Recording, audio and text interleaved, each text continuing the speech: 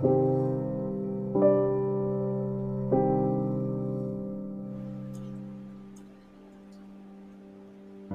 evening, good morning, good day, whatever time it is for you. You are listening to 3 a.m. Thoughts with Chevy and Matthew, and in this case, I have a guest. Her name is Nicole. Nicole is my ex-girlfriend who I honestly can say has changed my life. 3 a.m. Thoughts is a podcast that will make you think about those things that you probably don't want to think about normally. Mental disorders, things that were going on in our lives that are unpleasant, but you know what? Sometimes we have to deal with those unpleasant things. These things don't go away on their own. We are here to make you think about all that stuff that you think about at 3 o'clock in the morning when you wake up to take a piss, and you go back to sleep because now you're ruminating about some trauma you had, something that happened to you, something you did to somebody else. This is 3 a.m. Thoughts. So get with it. Let yourself go. Let that ego go. Feel your self-esteem drop and build it back up. Here we are. Get ready.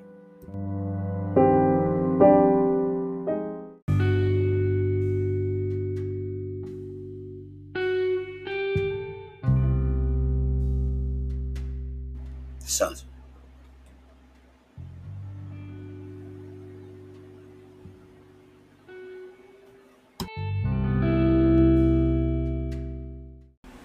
All right.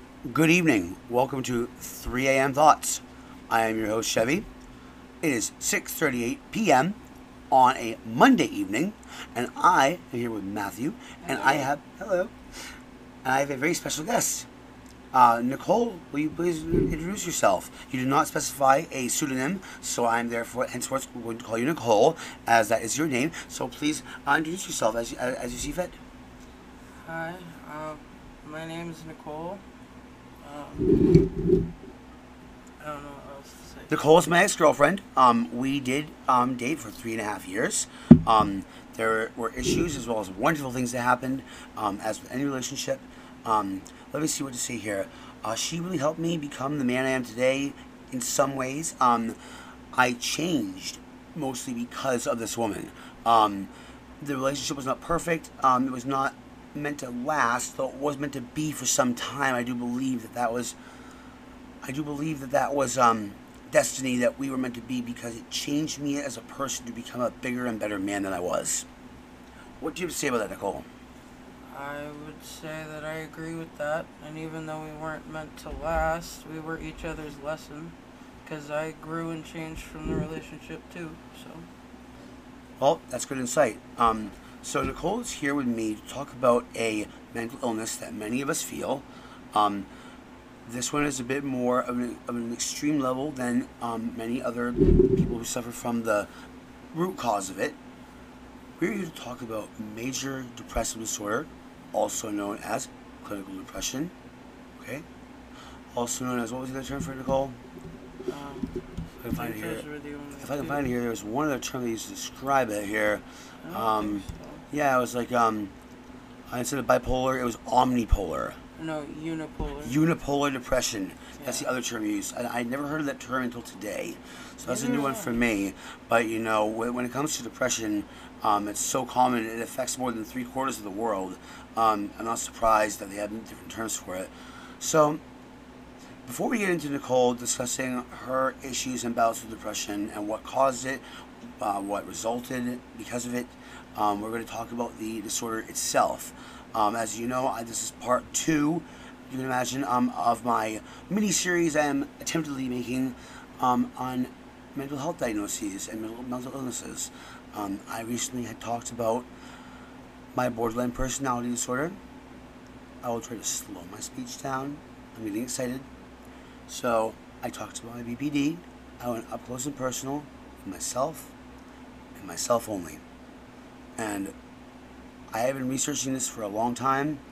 Now, many people with depression, however, they have not researched it. They might not even know what depression is.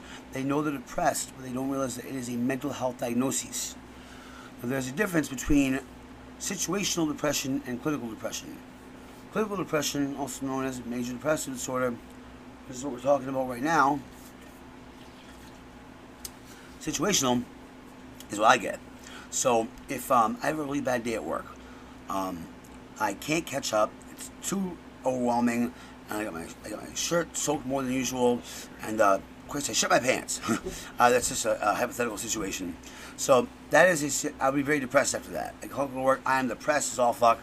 That is a sign of situational depression. Nicole, if you come back for a minute, I'll roll the cigarettes. I got you back. Why don't you describe in your own words how you feel clinical depression? You on the floor, mic drop, here we go. Well, it can be different from time to time, but it's usually just feeling very more than sad, and describe more than sad. Feeling empty or worthless, like just feeling like you're nothing, basically, which I feel is more than just sad. Because there's a difference between sad and depressed. How about you describe the behavior you have on a very depressed day on your day off? That's where to start. Well, more often than not, I'll more than likely be sleeping the day away. Or, sometimes I sleep the day away, sometimes I barely sleep at all. But it's a feeling of it's almost also you get frozen in a way. Because I can mentally be telling myself, I've got to get my room clean, I've got to get my laundry done, I've got to do this, I've got to do that, but I can't move. I'm stuck where I am. Nicole, when you say that you get stuck or you try to build yourself out from this depression or being frozen, as you put a word to it, if I may. This is Matthew here, by the way. Hello, folks. What is it that, how do you try to convince yourself to be unfrozen? It's difficult, but it's just I don't know. It's all just mental thought of just trying to get myself to get up and do something, but it's just most of the time it doesn't really work. Do you call friends? Do you try to go for a drive or a walk? With clinical depression, with severe depression, even making that phone call is too hard. That's what I was just about to say in response is even feeling, frozen at that time, it stops you from reaching out or trying to talk to anybody.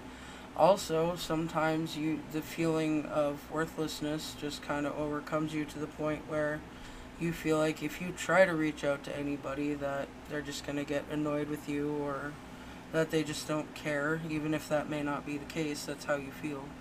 I can actually identify with that very much so. I do not believe I suffer from clinical depression.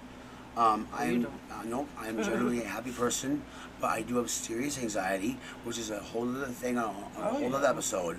We're gonna get into that one because there's so much to it. I've got anxiety too. Right, so. But with depression, I have symptoms of it though because I have low feelings of self-worth. I do have borderline personality disorder, as was previously discussed, and it is hard for me to make a phone call because, one, I feel subconscious. Every time I hear myself on the phone, I feel nervous and anxious and subconscious. But I can imagine that with depression, making a phone call is anxiety-inducing, correct? It can be. Sometimes, like I said, it's more just, I don't know, sometimes it's anxiety-inducing. Other times it's just too difficult to even make a text message for that manner, or for that. Wow, I can't talk. One thing about you're okay. You're all good. Don't. I was that way all day today at work too. So today I just can't talk. The fact of the matter is that Nicole is trying here, and And that is amazing. I want to thank you. I want to congratulate you on that, Nicole. You were here to talk to an audience. People are going to hear you around the world. Hopefully, I hope so. We're pretty small right now, but we're trying. But people are going to hear you, and like you're putting yourself out there in the spotlight about your disorder, and that takes a lot of guts. What I was going to say was that the smallest task can seem so daunting. Oh yeah. Like the smallest thing, like going to the bathroom, even can seem difficult. Am I right? Oh yeah. So There are times where I'm fucking laying there that I don't get up to go to the bathroom until I absolutely cannot hold it anymore. I mean, That's what gets me to get up and go use the bathrooms, because it hurts that my bladder's so full. I mean, Christ, I only do that when I'm snuggling or something with a hubby over here, and I'm just so fucking comfy. And But- I do it more than I'd like to admit to. When I was alone, I was single and depressed last summer for about 3.5 months. Yes, I can remember that it was difficult to even get up. But you know what? Sometimes I felt good when I got up, because once I did get up, I felt some energy, like maybe I can do something with my day. And then I usually failed. I personally am depressed situationally when I'm single. If I do not have a comfort partner, specifically a romantic partner, yeah, I feel very depressed. Well, I mean, another big thing about depression that I would like to say is that a lot of us are considered lazy. Which is Yes. Yeah, that's pretty much it. It's like, it's not that I'm not doing things because I don't want to. I'm not doing things because I feel like I can't. Describe that more. It's constantly being tired, constantly having a lack of energy. And like I said, sometimes I get into episodes where I feel like I'm stuck, like I cannot get up, no matter how much I tell myself, you got shit to do, get up and do it, and I just can't. Sometimes I have similar issues with my anxiety. I call it, as Matt and Nicole both know, I call it paralyzing anxiety, where I'm stuck in a certain sitting position, and whether I'm doing something with my phone or staring into space or listening to a podcast, I am stuck there. So we're going to go into some of the primary symptoms of major depressive disorder, also called clinical depression, also called, say again, Nicole? Unipolar. Unipolar depression. Thank you for that. So these are paraphrased. I did find them online, but you know what? They all make sense. I paraphrased them to match my ex-girlfriend Nicole's symptoms and the way that I would say them. So, first thing is that, personally, you just don't give as much of a shit about things you used to love. Nicole, like, I remember when we first got together, you had passions, and those passions are now a dwindling fire that is right at the cusp of burning out. Describe. I used to love writing, I used to love drawing, I used to love reading. You drew some amazing pictures back in the day. Yeah, I don't do any of those things anymore. And honestly, with the depression that I've suffered through over the years, I feel has killed the creative part of my brain, because even recently when I have tried to write or draw, I can't. I sit there in front of a blank page for fucking ever until I get angry and give up. And like, I try to read and I can't keep focus on it.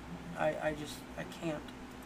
I guess that's similar to how I am with video games. For some reason, I try to play a game and I play it for like 20-30 minutes and I lose interest in it.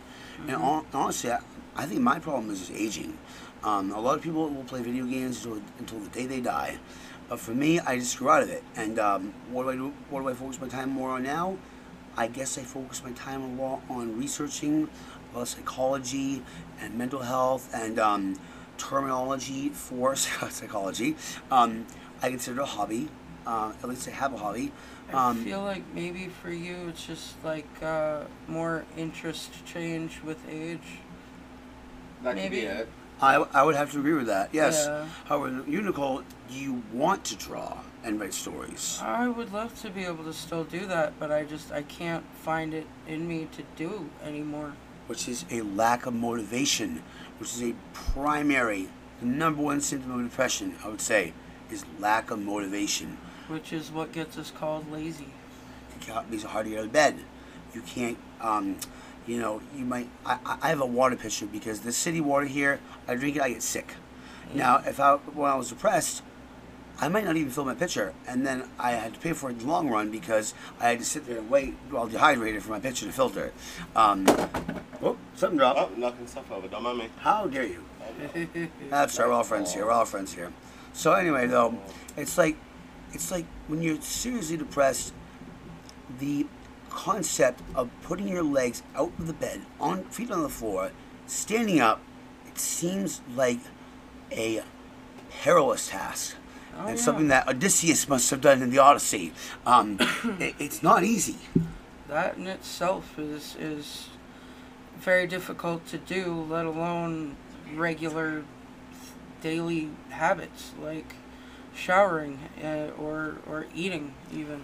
Personal hygiene and body, taking care of your personal body become lessened. So let's see here, a tiredness and a lack of energy. I'm looking at MayoClinic.org. I've quoted them before. They also cite that tiredness and a lack of energy, so even small tasks take extra effort, also reduce appetite and weight loss, or the opposite, increase cravings for food and weight gain. So these are things like, you don't have the energy to get up and make food.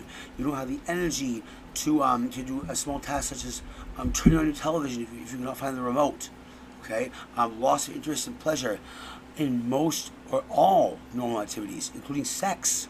Yeah. How do you feel about sex right now, Nicole? I really don't. Be honest and open about it. You just don't think about it. Do you ever watch pornography? I do all the time. Not really, no. See, you just lose interest in things like that. So, on a scale of 1 to 10, how would you rate your libido? 1, maybe 2. 1, maybe 2. And depression will ruin a libido. And in a relationship, it can ruin that relationship because of that, if you're not willing to get help. Now, we're not going to that yet, though. So, number 2, I'm going to say under symptoms, in my own words, is being a negative fucking Nancy. And you know what? People don't like it. But you can't help it. I've been that way before. When I was depressed, I sit there and I bitch about everything under the sun. And nobody likes to hear about that shit. Nicole, what's your opinion on that? What are your 2 cents on that? No, actually, Matt, tell me your 2 cents on when I'm in a negative fucking Nancy and I'm just bitching about the world because I'm feeling depressed that night. That's situational, but it's still the same symptom. Please, pretty much it's one where you will literally just bitch about the world and everything and hyper focus on it. Mm-hmm. You think that there's nothing coming back from it, and you're just to the point where it's just like, Excuse me. I have to do this now. I have to fix this now. I've got to, you panic. There's so much panic to it. I guess it's more of an anxiety technique for me, isn't it? But But I'm we do talking about when I sit there smoking cigarettes, chain smoking, and all I can do is Listen to sad music. Bawl your eyes out. and be angry at the world around me. Yep. Or, and it's just, it's so heartbreaking to see you go through this. Honestly, this is heartbreaking to see you go through this, Nicole. We do everything we can to be here for you. We make sure you eat meds. Hell, if you need to grab a shower right here, grab a shower. We just be there for them, folks. And like I said, Nicole, we're here for you as well. Yeah, and I appreciate that. I mean, you two are pretty much. I don't know. There's like one other person that I could talk to other than you two about things, but I'm still even more comfortable with the two of you than anybody else. Do you feel like if you are depressed, to have someone that is comfortable to talk to, does it help? Sometimes it does. Sometimes depression is so heavy, even talking is hard. Sometimes it gets bad enough that, honestly, it feels like nothing helps. Like, I feel like literally, I feel like nothing helps sometimes. Even No. talking to somebody. Now, thinking that way and experiencing it that way can be correlated. If you believe that nothing will help, probably nothing will help. Now, if you believe in your heart, which is hard to do when depressed, to believe in anything positive, but if you can't believe in your heart, this will help me. Even if it's the most mundane thing, like one song you listen to, or one lap around the block. You say, this is going to help me. I know it will. And if you try it, I guarantee you it will have some kind of impact. Because that, well, you can guarantee me all you want, but it doesn't always work that way. Trust me. Let me explain this. So, you're right. It does not always work that way. No, it does not. The most powerful thing in the world is the power of suggestion. I will be mentioning this many times in this podcast, assuming that it all goes well, and it is so far. So let's go, buddy. Podcast go. Podcast go. Hey, look, my flamboyant side came out. So you can, if you can convince yourself subconsciously of something. So this is hard to do. So if you are living in a country where the only media you have is government-run news, and they tell you the same thing repetitionally, over and over and over again, you will eventually have that subconscious, that power of suggestion hardwired in your brain, and it will work. You will obey your government and do what they fucking say. So if you sit there and you say, if I get up and take a walk around the block, I'll feel so much better. But I can't get up now, okay? In 10 minutes, I'll get up and take a walk around the block. 10 minutes goes by, okay? And now you can't do it. Okay? In 5 minutes, okay? In 2 minutes, in 1 minute. If I don't put my shoes on right now, I've failed. I don't want to fail again, which is self-control and also self-esteem, which is hard to work on. But if you can say, I don't want to fail again because it will lower my self-esteem even more, make me even more depressed, you say, going for a walk around this block is the most important thing I can do for my health right now. It will help me. By the time you get done with that walk around the block, whether it would help you before or not, now it'll help you. This, again, loops back around to when I get, like, frozen, as I had put it, is I say all these things. It all goes through my head, but I still cannot get up. That's why I do the countdown. Start with 20 minutes, then 10 minutes, then 5 minutes, then 2 minutes, then 1 minute. You know what I'm saying? I'm not saying count it all at once. But let the whole 10 minutes go by. Okay? You can't do it. The whole 8 minutes go by. Now you got 18 minutes. The whole 5 minutes go by. And by the time it's been an hour. You know what? In an hour, you get up and you fucking do it. Now remember, wiggle your big toe. Please say it one more time and tell me where it's quoted from, because I'm well aware. But tell the audience where it's quoted from. Pretty much Kill Bill. If you remember Uma Thurman, she's in the back of the truck, the yellow truck. She's been paralyzed for a long time. Remember now, wiggle your big toe. All right, now let's get those other piggies wiggling. Anyway, sorry for my stutter. So, on to the next one now. Avoiding people whom you consider friends. Now, you don't reach out to us as that much, but I think you reach out to me enough that I would consider it adequate. What would you say, Nicole? What do you mean? Reach out as go ahead, Matt. Pretty much, he's asking now, when you reach out to Brian or Chevy, Volume. I know volume. How often are you reaching out to Chevy? Or other close friends? Honestly, you're really the only one I tend to reach out to. You're the only one that really responds most of the time. More often recently than prior. Well, I have seen a decline in my friend Nicole. Ex-girlfriend or not, you'll always be my friend. Do not ever doubt that. And I have tried to reach out more. But however, though, the past few days I've been rather I've rather been an isolationist, which is almost a trigger for me. Once I start it, it's hard to get out of it. That's a whole other episode about PTSD and why I have it regarding isolation. However, though, we're talking about this right now. So you might avoid people whom you consider friends. How often do me or Kalua invite you to do something, probably your friend Kay, and you end up saying no because you just can't get out of bed? Well, more often than not, I mean, if if you invite me here, or if Kahlua asks me to go out and do something, depressed or not, more than likely I'll still do it. I just won't be very good company. The fact that you even get out of bed to do it is actually a milestone. I'm very proud of you for that. Because I've seen days when you would turn down offers by friends or myself just to lay in bed. And I knew that it would only exacerbate your situation. It would not help matters. But I understood the depression you were going through, so I didn't want to press too hard. And you made changes, and I'm proud of you for that. How do you feel about that? I guess I don't exactly see what you see. When we were dating, for the record, Nicole and I broke up in early June of 2021. No, early July. Oh, July. Oh, wow. Oh, excuse me. I Yeah. apologize. I see. My alone period felt like it lasted so long. It was so horrible for me that I honestly forgot how long I'd been alone for. So either way, though, by that point, you had been turning down most offers to hang out, but then you started up again, and it was me you turned down offers to be with.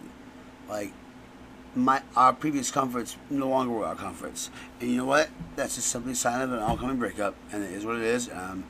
And it's a flow of life. The chapter ended, and a new one started. Well, it was mutual by the time we actually ended it anyway. Yep, we mutually decided that we wanted to carry on our own lives by ourselves, and see where the wayward winds took us, man. So anyway, enough of that with that one though. So number 4 here, so this is in my words. Okay, you're gonna have a change in eating habits. Okay, you might binge eat, you might get anorexic. Either way, you might no longer enjoy comfort foods. You might enjoy comfort foods too much. Nicole, how does this apply to your life? Because with me, when I'm depressed, I binge the fuck out of things, okay? I want to eat all those things that I've been wanting for so long, that never seemed appetizing, that I ate as a kid. All of a sudden, I'm so sad, I'm depressed, I want to eat them more than usual. Tell you what. It differs for me. Sometimes I'll binge, sometimes I'll barely eat at all. But when it comes to binge eating, it doesn't necessarily have to be comfort foods. It's pretty much whatever's around me, I guess. But yeah, it changes. Well, that makes sense. Part of being depressed is that you either will ignore comforts or you will soak them right in. Mm-hmm. So either you won't eat anything or you go to those things, whatever's around you, it brings you comfort to eat. Everybody feels happy after eating something good. If you don't, you're probably anorexic because you have anxiety by eating. And I know one anorexic person, and he's very unhealthy. Anyway, so next one here. So this is my biggest qualm. I'm about to touch on a sensitive subject here. So while we were dating, Nicole, you happened to be unusually angry, irritable, and or bitchy. And I'm not putting the finger towards you or blaming you. So here's your chance to say it out loud. We've been almost a whole year broken up. What's up with that?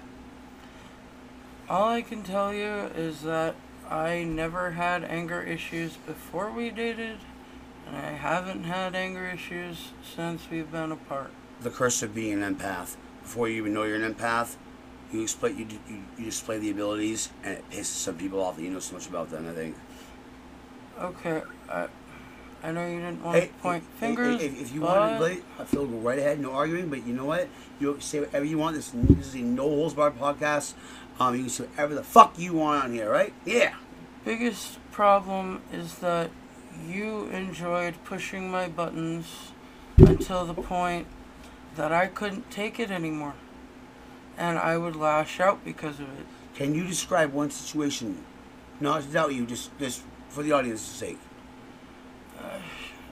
I can't really remember anything specifically, but it just something would come up or whatever, and then you would get irrationally angry about something, and then you'd start pushing my buttons, and you'd continue and continue.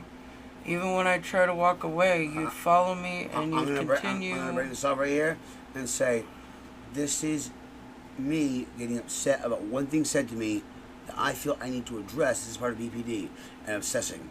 I would obsess over the issue Yes. until I felt it was resolved. Now Nicole is depressed over here, and she don't want to talk at all. She just wants to do her thing and be sit in loneliness. Now however, I want to engage and get more energetic. I want to learn what the situation is about and how to deal with it. I want to know everything there is to know about Nicole's feelings. And now I obsess with this because, a lot of people do not want them to know these things about themselves. And I understand that now. But at the time, yeah, I would. And I guarantee you I no longer pull those bullshit tactics. And there were bullshit tactics. And I'm so sorry. I'm so sorry. But also, at the time, you would tend to get angry at me when I was depressed. Because I might not have been showing as much emotion as you would want me to, because I couldn't. Yes. And at the time, you didn't really get that. One thing that depression tends to fuck with is relationships, whether it's friendships or romantic relationships. Yes, I wanted you to just display emotion as you felt it, and I wanted you to basically rejoice in the emotions with me, the positive ones. And I guess when you're depressed, you can't display positive emotions. It's very hard. Not always. It can be very hard.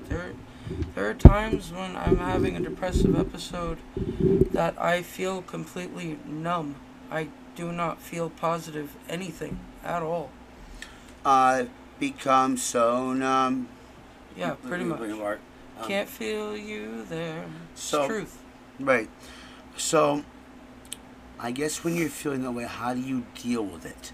So how do you cope with something like that, okay? So, I am trying to find ways on how to overcome that, okay? I'm looking this up as we speak. So one thing is to find meaning in your life. Find small ways to be of service to others. If you can help somebody else out, maybe you can feel that slight tinge of joy, that spark of happiness that you so desperately hope ignites. I'm quoting this from intermountainhealthcare.org. Intermountainhealthcare.org. They're saying, and I quote, "Find personal meaning by serving something larger than yourself.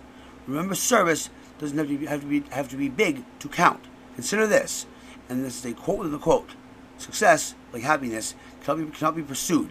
It must ensue as the unintended side effort of one's personal dedication to a cause greater than oneself."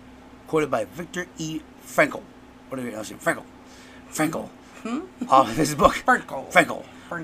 Man's search for meaning. This is quoted off of intermountainhealthcare.org. So a lot of times, last summer I was very depressed. I would often get free food from my work, shift meal per shift for free, and I would get a pizza. Now, I've had Kushal pizza so many times, it'd probably get thrown out. Now, if I see the homeless people around town, and I live in a small city in Maine, with a larger than it should be, a homeless population, I would give them the entire thing, if not 5 slices at least, because, you know what, I walk home, I feel better about myself, I feel good. And Nicole, I invited you over here today, I invited you over, and I know you were depressed, and that wasn't necessarily the reason why, it was for me too, but also for you, because I know that if you were around me and Matthew, who are generally positive people, is it correct, Matthew? That is very correct. Hope they heard you. So yeah, we are positive people. We try to be. Not always. We fuck up like everybody else, but I figured we'd all have a good time. How's it going so far, Nicole? It's going fine. I mean, as you can tell, folks, she's very ducky. Ducky. Just say it's going good. It's going good. Say it's bad. It's going bad. It's not going bad. I mean, I don't feel incredibly positive, but I mean, I don't feel that bad either. But I think that your brain is blocking out the ability to feel that. Now, what I wonder is, so here's what I wonder. When you take an antidepressant, it's called an SSRI. That stands for Selective Serotonin Reuptake Inhibitor. So what it does is it makes you happier by using your serotonin, much in the way that MDMA, aka ecstasy, does. Now, what if your serotonin is being blocked? Well, one correction there is it produces synthetic serotonin Heard? in your brain, which is one reason why they tend not to work for a very long period of time, because your brain gets used to that synthetic serotonin. On the And- average, how often does this fake serotonin actually work? Well, an antidepressant will probably usually work for even up to 6 months or so before you notice that it's not really working anymore. And i.e. a tolerance. Right, and that's when your physician or whoever is prescribing it will increase your dose, and you'll notice you'll have to keep doing that over and over again, and then you'll reach the max dose, but then you'll still find a period where you feel like it's not working anymore. And that's why SSRIs really they're not the best way to go, in my personal opinion, for What would that you reason. recommend? All right, I'll be totally honest here. I cannot take any SSRI because every single one gives me erectile dysfunction. That's very common There you go. with Yeah, men. very common. I've tried 5 of them. I don't need them apparently to begin with, so cool. But yeah, I gave up. Wellbutrin, Zoloft, Prozac, Zyprexa, Lexapro, every single one, I cannot get hard. Fuck. I've take taken them. my share of SSRIs, but they don't work for me, like, at all. I know that okay, I was saying I know that for a little while, or when I was like 16, Zoloft worked for me for a little bit, but I tried it again when I got older. Actually, not that long ago. I think it was only like 2 or 3 years ago. But it didn't work for me the second time around, and neither is any other SSRI. So what are you on now? I'm If on you feel a comfortable to divulge this. Oh, Is it escitalopram? no. Okay. My bad. I am on what's called Buspirone, which is Wellbutrin. no. Yes, Buspirone is Wellbutrin. No. Buspirone is the generic name for Wellbutrin. Well, Wellbutrin is an SSRI. What I am on is not. It's a mood stabilizer. Wellbutrin is not necessary. It is the only one that is not. Is a mood stabilizer, not an antidepressant. Well, either fucking way. It worked for a little while, but it's not really affecting me now. I was on that for many years. I felt it had a placebo effect on me. I felt that I wanted to feel like I was doing better, but in reality, I was not doing better at all for a long time. I was on for like many years because of my mother. I don't believe you. So, Matt, you're on the floor. oh, lucky me. Hey, thanks. You're up, buddy boy. Love you. Well, Matt, tell me about times when you felt depression. why me? I gotta talk about this. Alright, since we're all doing show and tell, fine. You're wrong. Told you. Oh, she's been. Oh. No. Fucking told you. Buspirone, my bad. Buspirone, also known as Buspar, is used for anxiety. It is a mood stabilizer, and also gave me the placebo effect. Buspirone, aka Buspar, my bad. Wellbutrin is, what the fuck is it? Well, it's generic. Bupropion. Yeah. Gotcha. Yo, Touche. Fucking told you. shade from the judges. Hey, we tried. I tried. You know what? I'm the best ever that. Do what I can do. Where I am. Take what it is. Here it is. Told you I'm doing things sober. It says right there in the Bam, description. motherfucker. I do not do things sober. So, Matt, how do you feel when you feel depressed? It's situational for you, not clinical. When you feel depressed, speak up for the mic, by the way. How do you feel, and what do you do to handle it? What causes depression for you? Sometimes I don't even know I'm depressed. So, to kind of bring myself out of depression, I won't even. I don't know. I really don't know. It's something I never really thought of. So, I can't really give that, correct of an answer. Matthew grew up in a family, and I hope if anybody listening here is similar, where talking about things like feelings and mental disorders, mental illnesses, was so taboo, it was not brought up.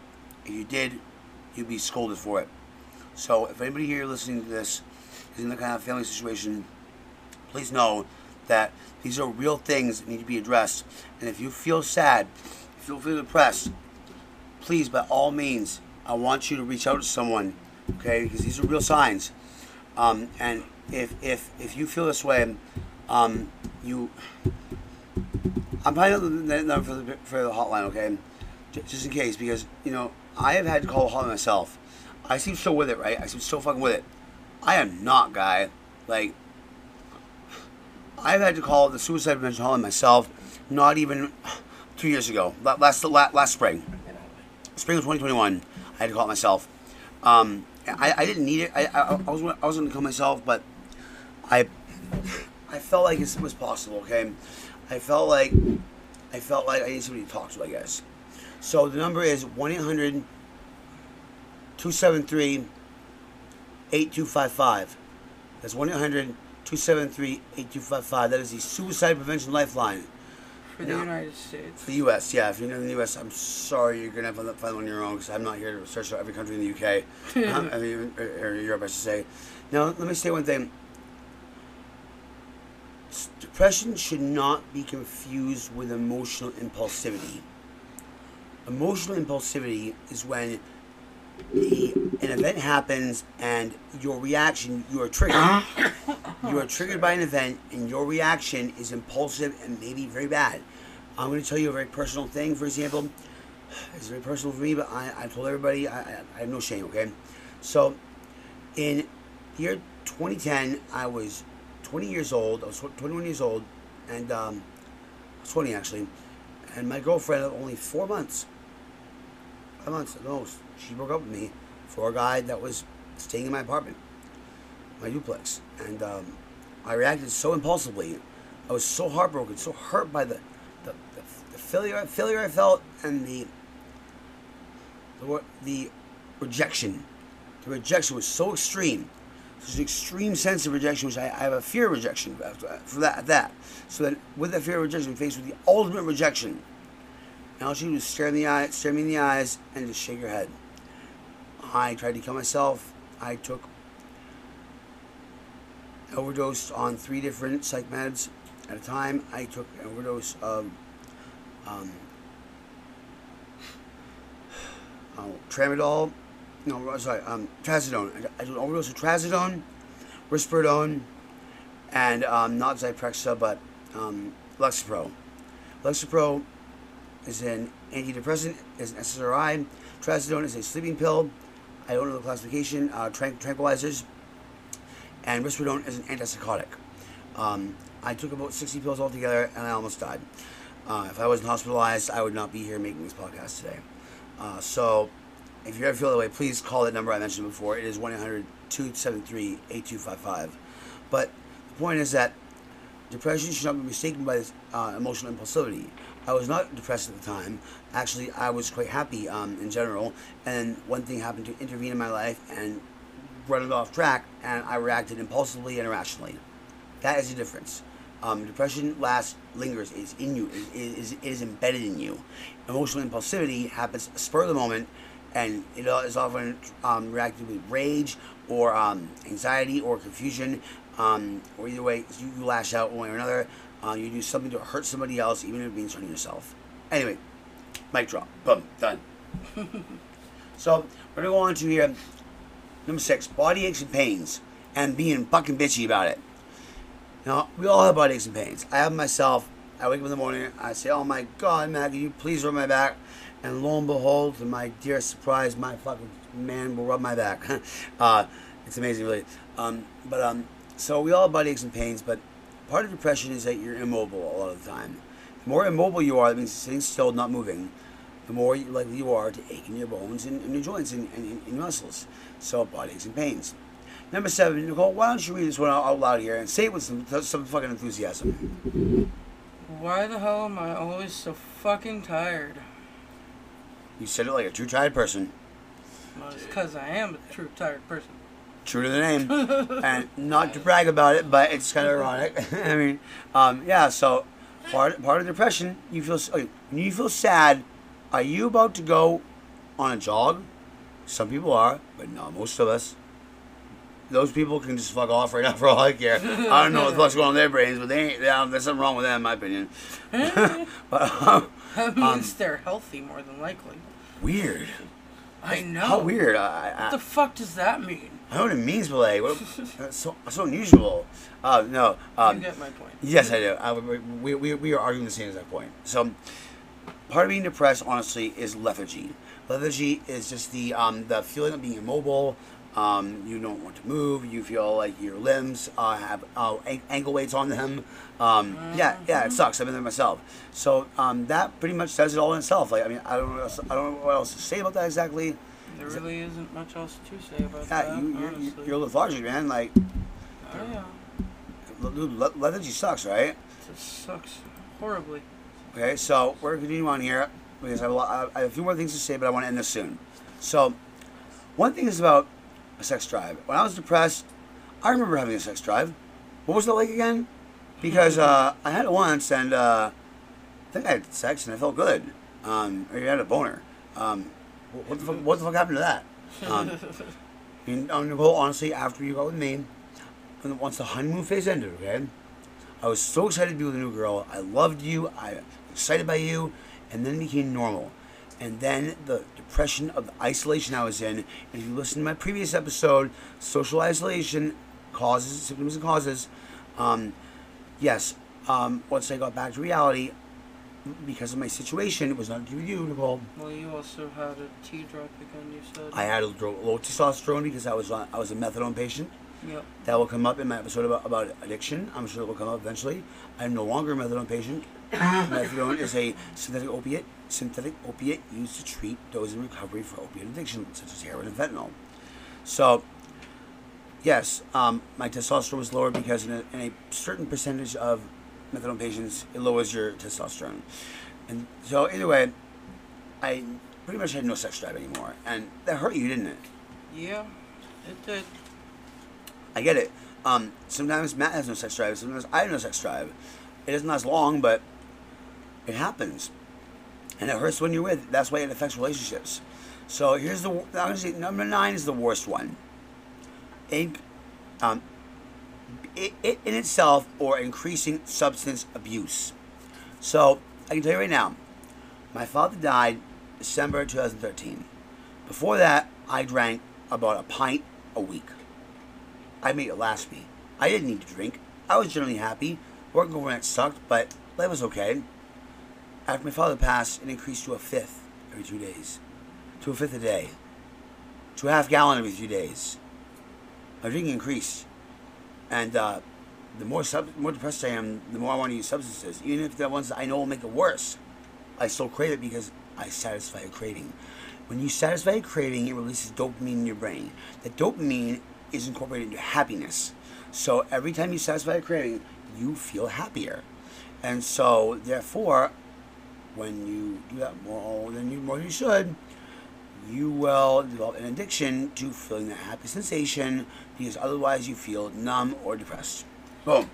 Which, honestly, that is like the one symptom that doesn't really apply to me.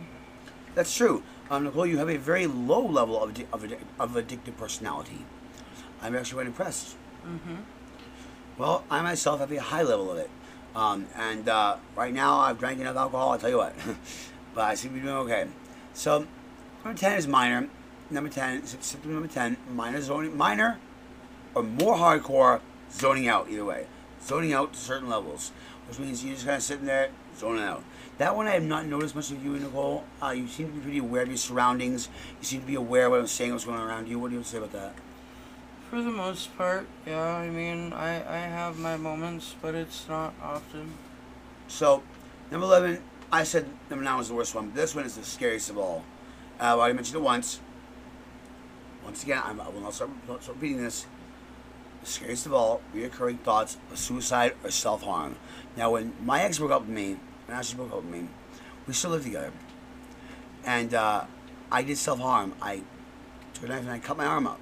I was 27 years old, for Christ's sakes. I was like a 17-year-old, you know, and I was sent to the hospital because my ex decided to call them 911 on me. I was driving her so crazy, she wanted to night alone, I guess. Of course, I don't even blame her. That's one way of getting it. Nicole, have you ever done any self-harm before? Yes. You don't have to wait if you want to.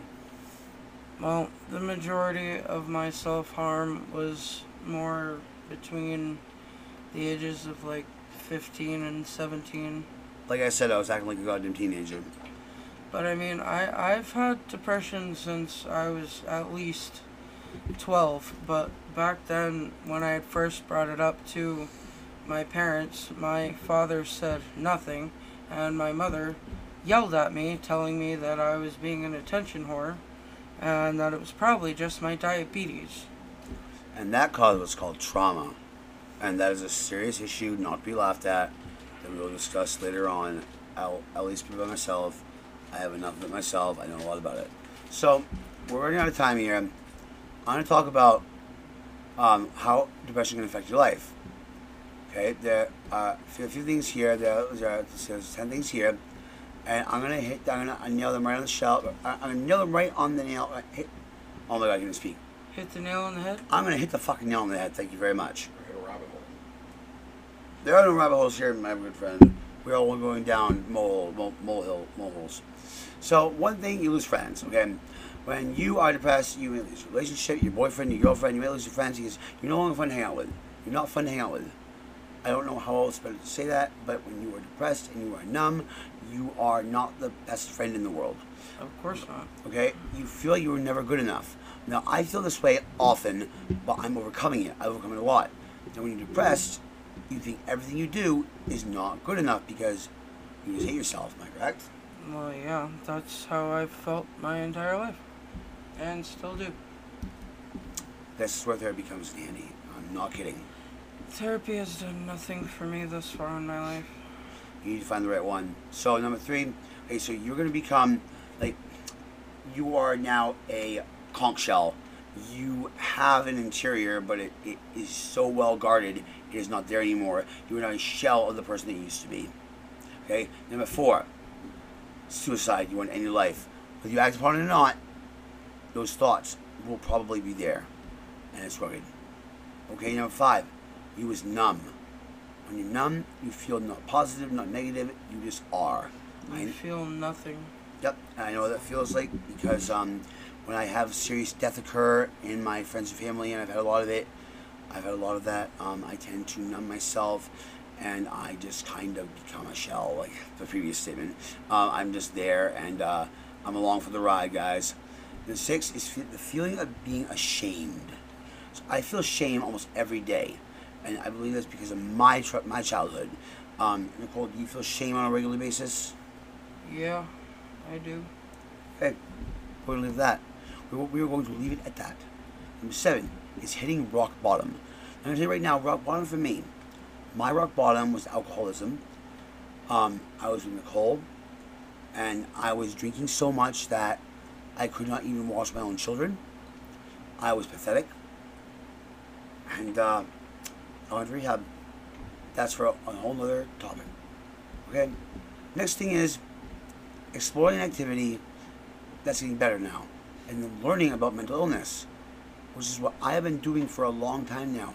I have been doing what I call research, or homework, I guess, on mental illnesses and the way the human brain works. Therefore, I can understand myself better. And now, if depression gets you to eventually try to overcome it, and you learn about it, you start writing about it, start doing something with it, like in my case, recording a podcast, you can show yourself that life is worth fighting for. Don't show anybody else. Nobody else needs to give a fuck about this but you. You need to do what is right for you to show yourself that life can be good again. So you and you alone. That's how I have tried to overcome my mental illnesses, okay? So, now that you know the symptoms of depression, okay, what can you do to cope with it? There are certain techniques and there are certain skills you can do to try to cope with being depressed, and do not get off your medication. Medication can be very important, okay? So, one thing I do is that, this is my personal thing, I find meaning in everything. every little thing that seems important to me, off the cuff, like some small favor, somebody holds the door open for you when you were walking to that door with your arms full and thinking, how the fuck am I going to open this door? Well, all of a sudden, an angel shows up and opens the door for you. It's Rob from the dining staff, you know. Either way, that door was held open for you, and you were fretting about that. Those little things that happen to you, don't take those for granted, okay? Also, like Rob from dining staff did, just find small ways to be in service to others.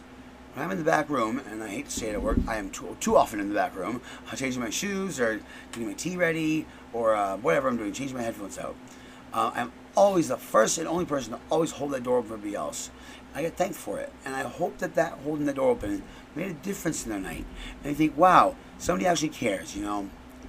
So, like, another thing is to plan pleasant events, schedule them, like do something fun, schedule an event, a time, a date. And I'm not gonna lie, I just went to a concert last night. I won't get into details. I saw Ringo Starr and his all-star band. It was awesome. Okay, stay in the present. We all know about that one. The past gives anxiety. The past is depression. The future is anxiety. So you stay in the present. You're focusing on what you're doing right now. Right now, I have a bottle of water. I really want a cigarette. I'm very hungry. And I'm doing a podcast. I'm thinking about the future of those things. I'm doing a podcast. I have a bottle of water. That's all there is. Lowell, your take on that? Where are you right now in your mind? Here, doing this. Are you thinking about anything else? Not currently. Then you were staying in the present. Good job. Okay. One thing that's very hard is to exercise and eat right. I exercise at work. At home, I eat whatever the fuck I want to eat. I don't care. Okay? I can't help it. I cook too good for him. Actually, both of these people are amazing cooks. I can cook basic meals, but these two motherfuckers, I got Nicole, who is a gender fluid woman to my right, and I have Matt, who is a somewhat gender fluid male to my left, and they are both amazing cooks, and I honestly consider myself one of the luckiest people in the world. Matt is my boyfriend, Nicole is my ex, and we all get along. Right? Yeah. We're happy friends. Absolutely. Fuck yeah. Okay. Yeah, motherfucker. So that's what we're doing. Number 6 is what we're doing right now. I was leading up to this. Relationships. Focus on people who lift you up. So spend time frequently with people that make you feel better. Nicole, your 2 cents on this? Well, I mean, it's kind of important, you know, to know that you've got people there that care about you, and, you know. Enough said. Last thing. Sleep schedule. That's something I can learn myself. Have a good sleep schedule. Chevy, Brian, hey, work on that. Sleep schedule, my ass. I know, right? So, there we go. Okay, so we've identified the symptoms of depression. We have identified not really the causes of it, okay, but I think you can figure out everybody's cause of depression is unique. A lot of it is genetic. We identify the difference between situational and clinical depression, also known as major depressive disorder, and we have gone over how to cope with it and what to do to help it. And do not turn down medications if you feel they're right for you. So, that is depression. Major depressive disorder, also known as clinical depression, also known as unipolar depression. Thank you, Nicole. For some reason, I cannot remember that. So, I want to say unicorn depression. Oh, those poor unicorns. So, it almost sounds like an hello, oxymoron. I'm unicorn. I know, right? I think I think you and I are both unicorns in a sense, Nicole. We were. Yeah. Yeah, Matt, you're just a fucking fairy. You know what? You're my fucking fairy. You send me a horn and write. Send me a horn and write it. Oh, I can't let us say that. Hey, it's being posted. Anyway, this is Chevy. I'm just over and out. Everybody, please introduce yourselves and just do your thing. Sign off. This is Matt signing off here, folks. Have a great night, and actually just be there for people. Honestly, do good. Get some sleep and eat your fucking broccoli. Go to call. I did. My She's name's speechless. Nicole, and I really don't know what to say, so bye. Did we Just remember, restore your Tupperware here with a plastic lid and everything. Give it to your neighbor, and then give it to your best friend. Okay, Mr. Ballin. Plug, plug, plug, plug, plug, plug, plug, plug, plug, plug, plug, plug, plug, plug, plug, Mr. Ballin. Plug, plug, plug. It's awesome. Good night. Love you. Plug.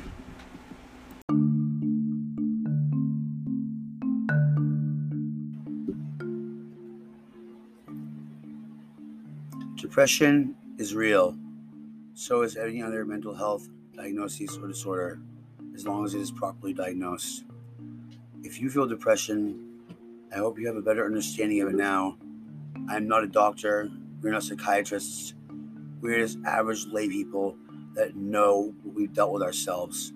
So the more you know about what you go through yourself on a daily basis, the better you can handle it, the better you can cope with yourself and maybe manage it. I'm not here to exactly to diagnose anything or to help anybody. I'm just here to express our own emotions and express what we've been through. I do the best I can. You've been listening to 3 AM Thoughts with Chevy, Matthew, and in this case, my ex Nicole. All good people, all good people. We're here to speak our minds, and that's really all there is to it. So take it or leave it, man. 3 AM Thoughts, mic drop, over and out.